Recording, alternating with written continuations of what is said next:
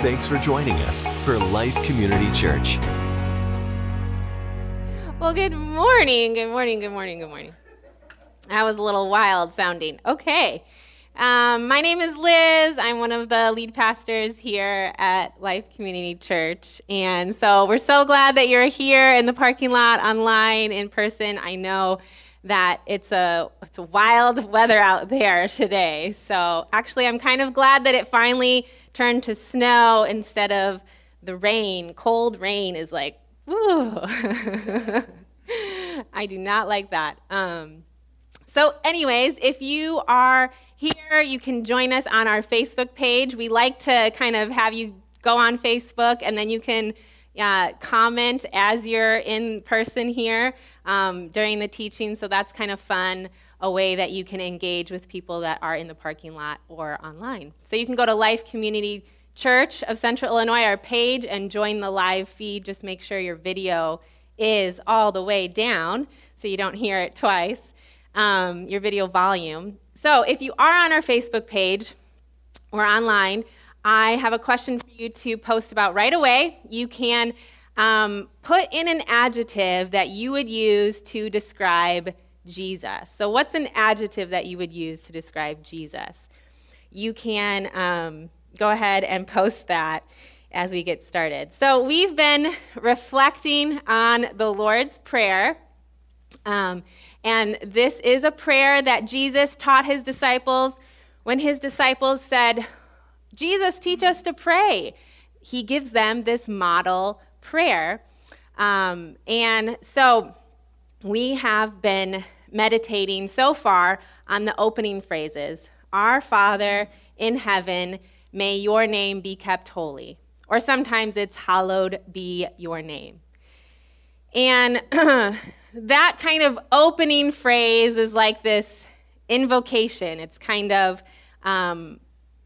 just this opening to a prayer that says, this is who God is, and this is who he is to us. And so now we are moving on from that phrase to the phrase, your kingdom come, your will be done on earth as it is in heaven. And you can find that in Matthew 6, 9 through 13. So that's where we will be this morning. So some people are saying an adjective to describe Jesus, that Jesus is almighty, he is love. Yeah, I would say for sure. He is, when I think of Jesus, I always think of him as very loving, right? We always talk about Jesus being loving. But one adjective that has been brought to mind when thinking about the Lord's Prayer is, have you ever thought of Jesus as brilliant? Do you ever think about just the intelligence of Jesus and how brilliant he is when he teaches us in Scripture? I don't always reflect on that part of Jesus, right? I think about his love, his kindness, his passion, those kinds of things. But the Lord's Prayer is a brilliant prayer. He's brilliant. You know, Jesus always, depending on his audience, he finds just the right parable and just the right story and just the right truth and weaves it together to not just spoon feed people the answer, but to kind of leave them with like this perplexing thought, like, and you walk away and you get to chew on what Jesus says forever, you know? He doesn't just give you simple, easy answers. And there's brilliance in this prayer where it's a simple prayer, right? It doesn't go on and on forever. It's pretty simple, but yet it has this brilliant progression in it. It has an expanse from the most important thing all the way down to our needs and our daily life with him. And how can he cover so much in such a compact prayer? It is just a brilliant thing that he gave us. So there are 6 petitions in the Lord's Prayer. It's really like a petitionary prayer. Petition meaning that we're requesting things from God. We're asking him for things. like a parent would a child. We're asking, God, would you act? Would you do something here? And there is two petitions that we're going to talk about today. One of them was from last week, the request for God's name to be kept holy. That's a petition that we're asking, God, would your name be held in the highest regard above all other names? And these next two petitions, your kingdom come, your will be done on earth as it is in heaven, are focused on God's kingdom advancing. And even the petitions are laid out in a value-based way. That the first three are, God, you are of supreme importance in our lives. You are the center. And then, as we will continue on in the following weeks, the next three petitions move on to personal needs and personal requests, but they're lived out in a communal context. So there's a progression happening in this prayer that we should take notice of and use as our model of prayer. So your kingdom come. It's like an invitation. Would your kingdom come to earth as it is in heaven? And I think of kind of like asking a friend to come over and help me with something, you know? And maybe I want something to be similar at my house like it is at theirs because I really admire something, a gift that they have or a talent they have, and I want them to come help me with something. Specifically, I think of, we have a lot of gardeners in our midst in this church, and I might be asking one of you come spring, please come help do my flower beds like yours, okay? Because I don't have anything in the front of my house. My flower beds are empty, and I am not a skilled gardener. And so I might need some help on knowing, okay, what plants do I plant here? You know, what shrubbery do I buy? What do I buy? So you can go ahead and tell me if you have some suggestions about what I should purchase in the spring, and then I'll be coming and asking for your help to also help design it maybe and help plant it, because I know that that's even done a certain way that I don't know how to do. So I imagine that invitation in this prayer where we're not asking God to come help, plant our garden in front of our house, but we are asking him to cultivate our hearts and our lives to be like him, to reflect his likeness and his glory. That's what we're asking for in this petitionary prayer. So then what's a kingdom? If we're not asking for a garden, but we're asking for the kingdom to come, what is a kingdom? This isn't always something that we have an immediate definition for because we don't have kingdoms in the United States, right? It's not how we're organized. So sometimes that phrase can be kind of fuzzy for us. So a kingdom is a place where a king or queen actively rules and reigns. So a king or queen is somebody who has authority within that kingdom. And that kingdom is where that king or queen reigns. So when we're talking about, the kingdom of God, your kingdom come, we're talking about God having authority over all the heavens and all the earth, and we're asking for his rule and reign to be made known. That he has authority over all visible and invisible things. His kingdom isn't a place. It isn't a specific place here on earth, right? It's everywhere. It's not limited to a physical place. But God's kingdom is this spiritual authority in our hearts and our lives.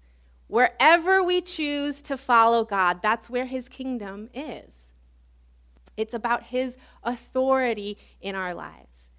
Now, the Pharisees are this Jewish sect in Scripture that we read about, and they studied and followed the law very closely, okay? They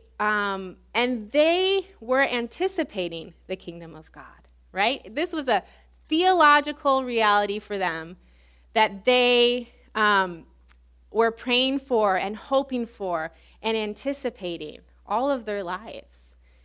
And they had a worldview that God was the one true king and that he was the creator of the world, just like we believe. And they read the prophets like Isaiah in Scripture, where Isaiah promised that God as king would one day express his rule fully on earth through his anointed one, that it was going to happen. And that God's people, when that happened, would finally be delivered from their oppressors, and they would come home from this long exile that they had experienced. And the world would be set right again, just like it was in the Garden of Eden. They were anticipating God to rule with justice and love and mercy. And so they bring this up with Jesus. Since he's claiming to be who he is, they're like, okay, we have to ask you this. We have to get this straight.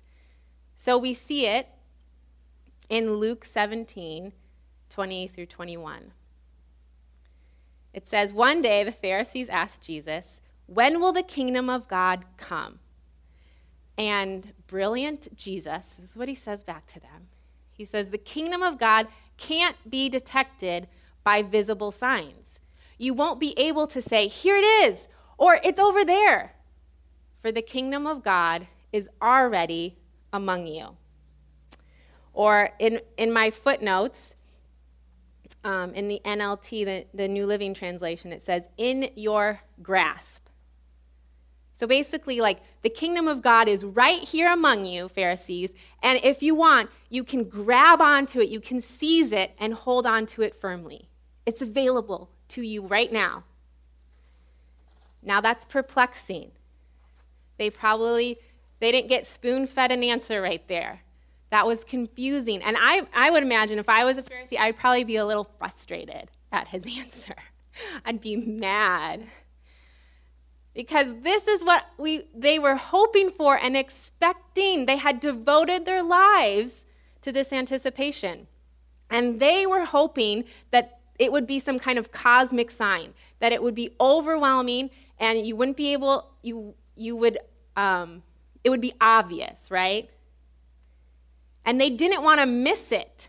So they're pressing in on Jesus. When is the kingdom of God coming? They persevered for this kingdom of God. They were hoping and longing for it. They were hoping that God's king would come and overthrow the earthly kingdom and set up his rule and reign. And instead, Jesus points them to their own hearts. And that's a much harder place to look. And in fact, he's saying the kingdom of God has come. The justice and mercy and love that you were hoping for has come. Yes, God is the king, and he has come to set the oppressed free. Yes, he's come to set you free from exile, your long journey in death and darkness is over. The kingdom of God is among you. And that was perplexing to them. Because Jesus does say that if you go on in this passage, he talks about the second coming of Jesus is going to come in that cosmic way that they're expecting. Every single person is going to know that Jesus is coming. It's going to be obvious. But right now, this first coming of the kingdom is going to be a quiet coming that is only going to be recognized in the change of our hearts and lives. And that is harder. That is harder to pursue and go after.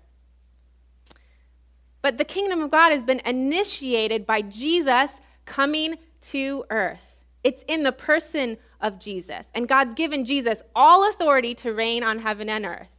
And then he gives us his kingdom by giving us himself. And then that kingdom is built in and through us as our hearts and lives align with him. And that's the essence of this petitionary prayer right here, these phrases. God, we want to follow you. We want our hearts and lives to be like you. That's the ultimate goal of our Christian life, that we would know Jesus and that we would become like him. And then we would share the good things of Jesus with others around us. Rich Nathan, he's a vineyard pastor in Columbus, Ohio. This is what he says about the kingdom. He says, in the first stage, God's will doesn't replace every other will.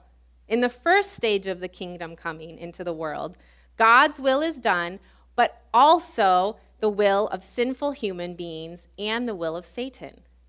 Now, in the second stage of the coming of the kingdom, when Christ returns in full, there will be only one will done on earth, the will of God. But right now, during this era, God's will doesn't always win the day. God's will can be resisted. God's will can be ignored. So we're asking God's kingdom to come. We're asking his will to be done on earth like it is in heaven. And this prayer, not only is it asking God's kingdom to come, but it's also a prayer of surrendering our own will to his will. Because right now we have two parallel tracks going on in life: the will of God and the will of sin and the will of Satan. And there's a diagram I want us to look at briefly here to kind of just put it in perspective. So the present evil age, this is what's happening now and will continue until Jesus comes the second time. Now, this was introduced in Genesis 3 with the fall of mankind, where sin and brokenness and pain entered in our world, the present evil age. And this will continue.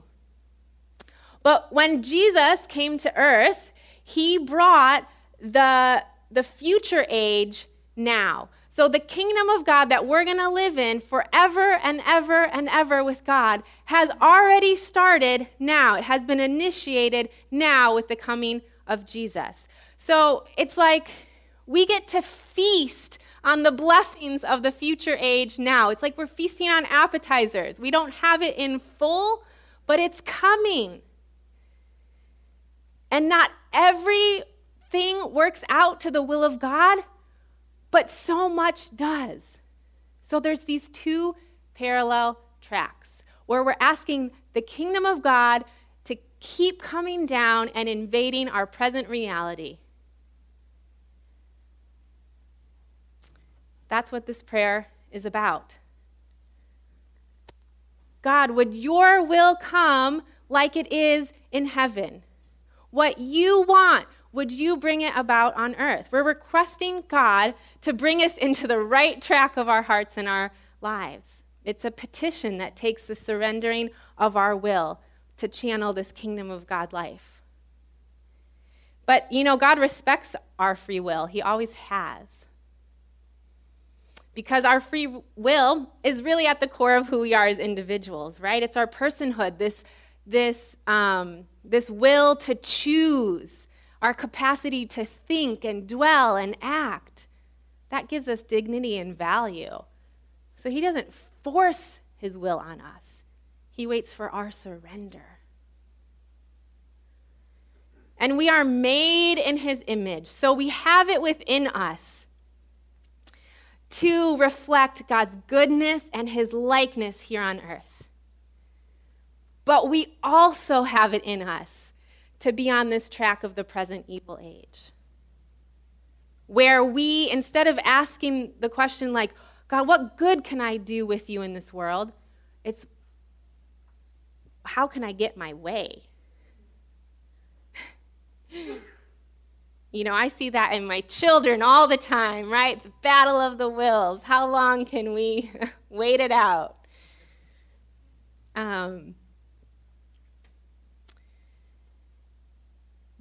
But God is looking to move his kingdom in us when our hearts are asking for it. He wants us to ask. He delights in our asking. C.H. Spurgeon, he's an old pastor and author from the 1800s, and he says this: whether we like it or not, asking is the rule of the kingdom.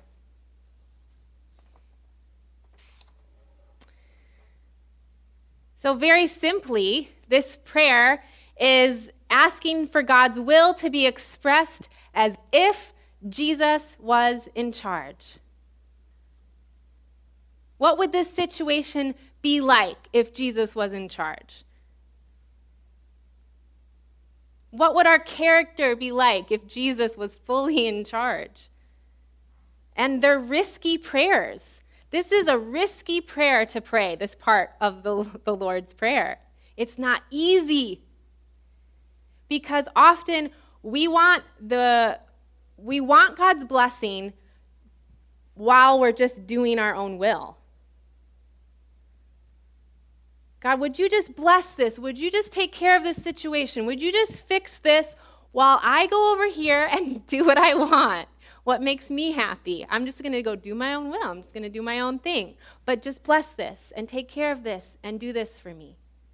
But to pray, your kingdom come, your will be done on earth as it is in heaven, is a surrendering of what God wants and not our own will.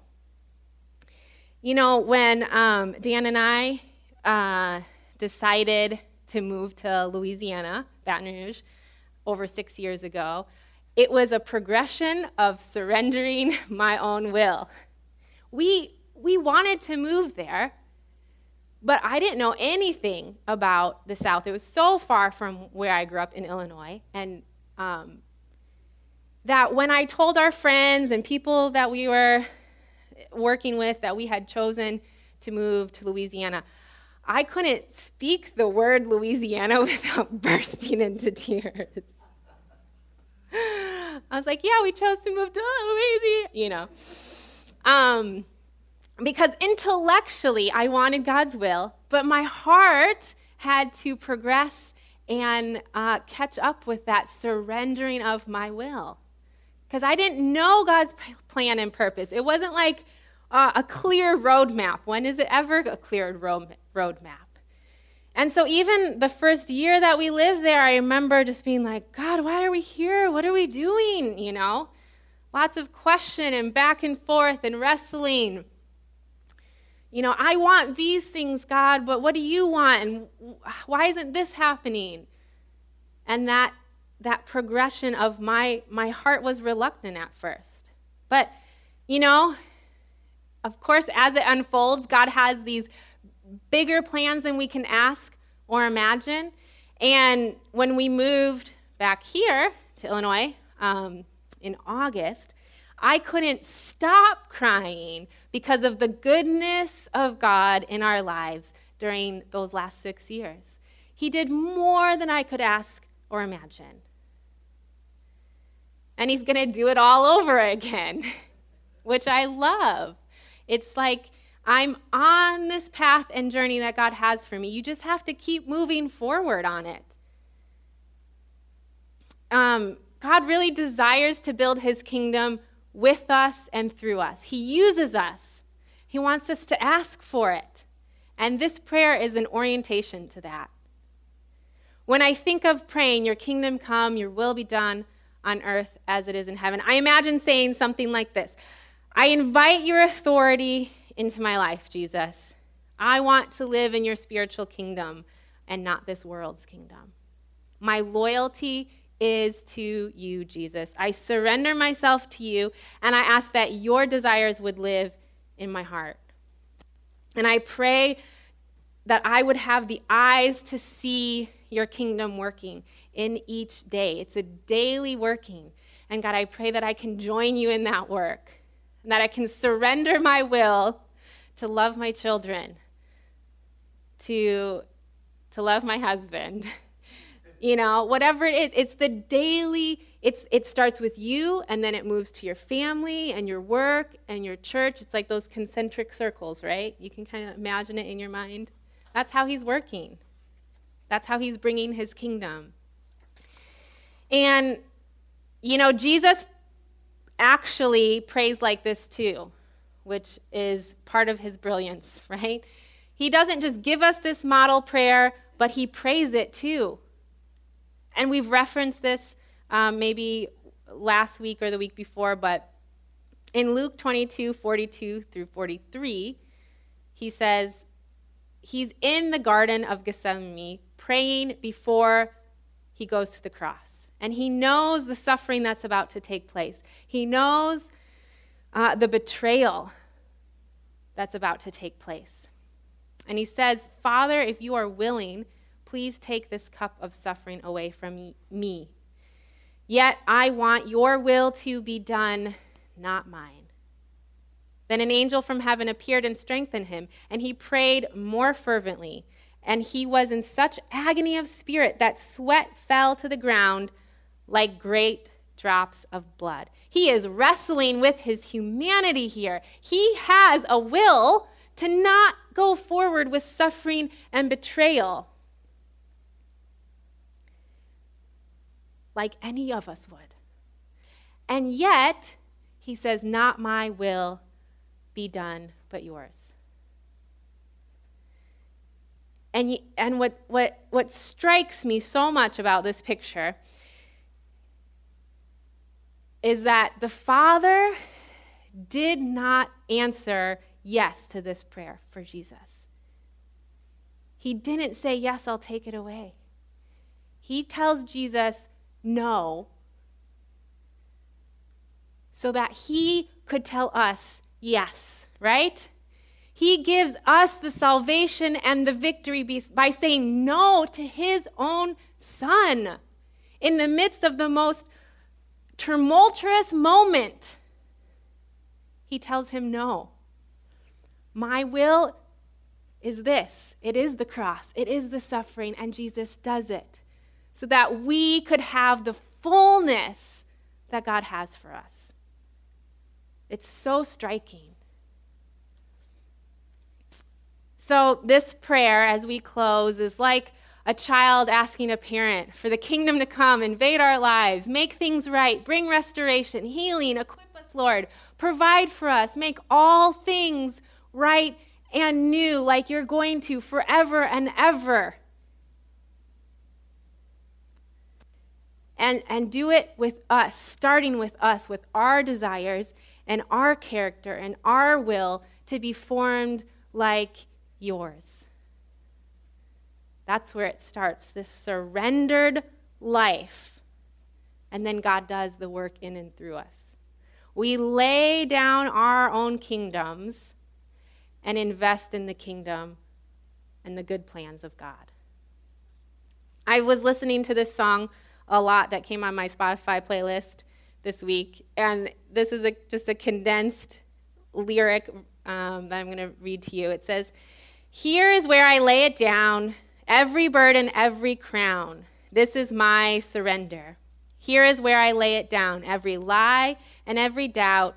This is my surrender. And I will make room for you to do whatever you want to do." I will make room for you. Making room for the kingdom in our life. So some quick practical tips for you this week. Go and meditate on that passage. I only read like 2 verses, but you can meditate and picture Jesus in the garden, struggling with his humanity, praying this prayer, and being honest before the Father. And in what area of your life do you find it hard to pray, not my will, but yours be done? It's good to be honest with God and with ourselves in our own struggle of our own will. Got to start there. And in what ways do you desire to see the kingdom come?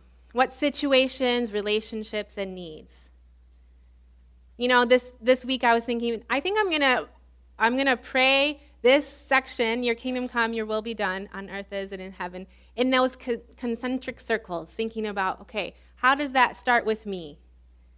What situations, what character things, what things in me? Then go to my family, then work, if that's applicable, church, community, nation, world. You can kind of just take that prayer and apply it wherever you see yourself in those different rings that you need the kingdom to come and you want God to break through.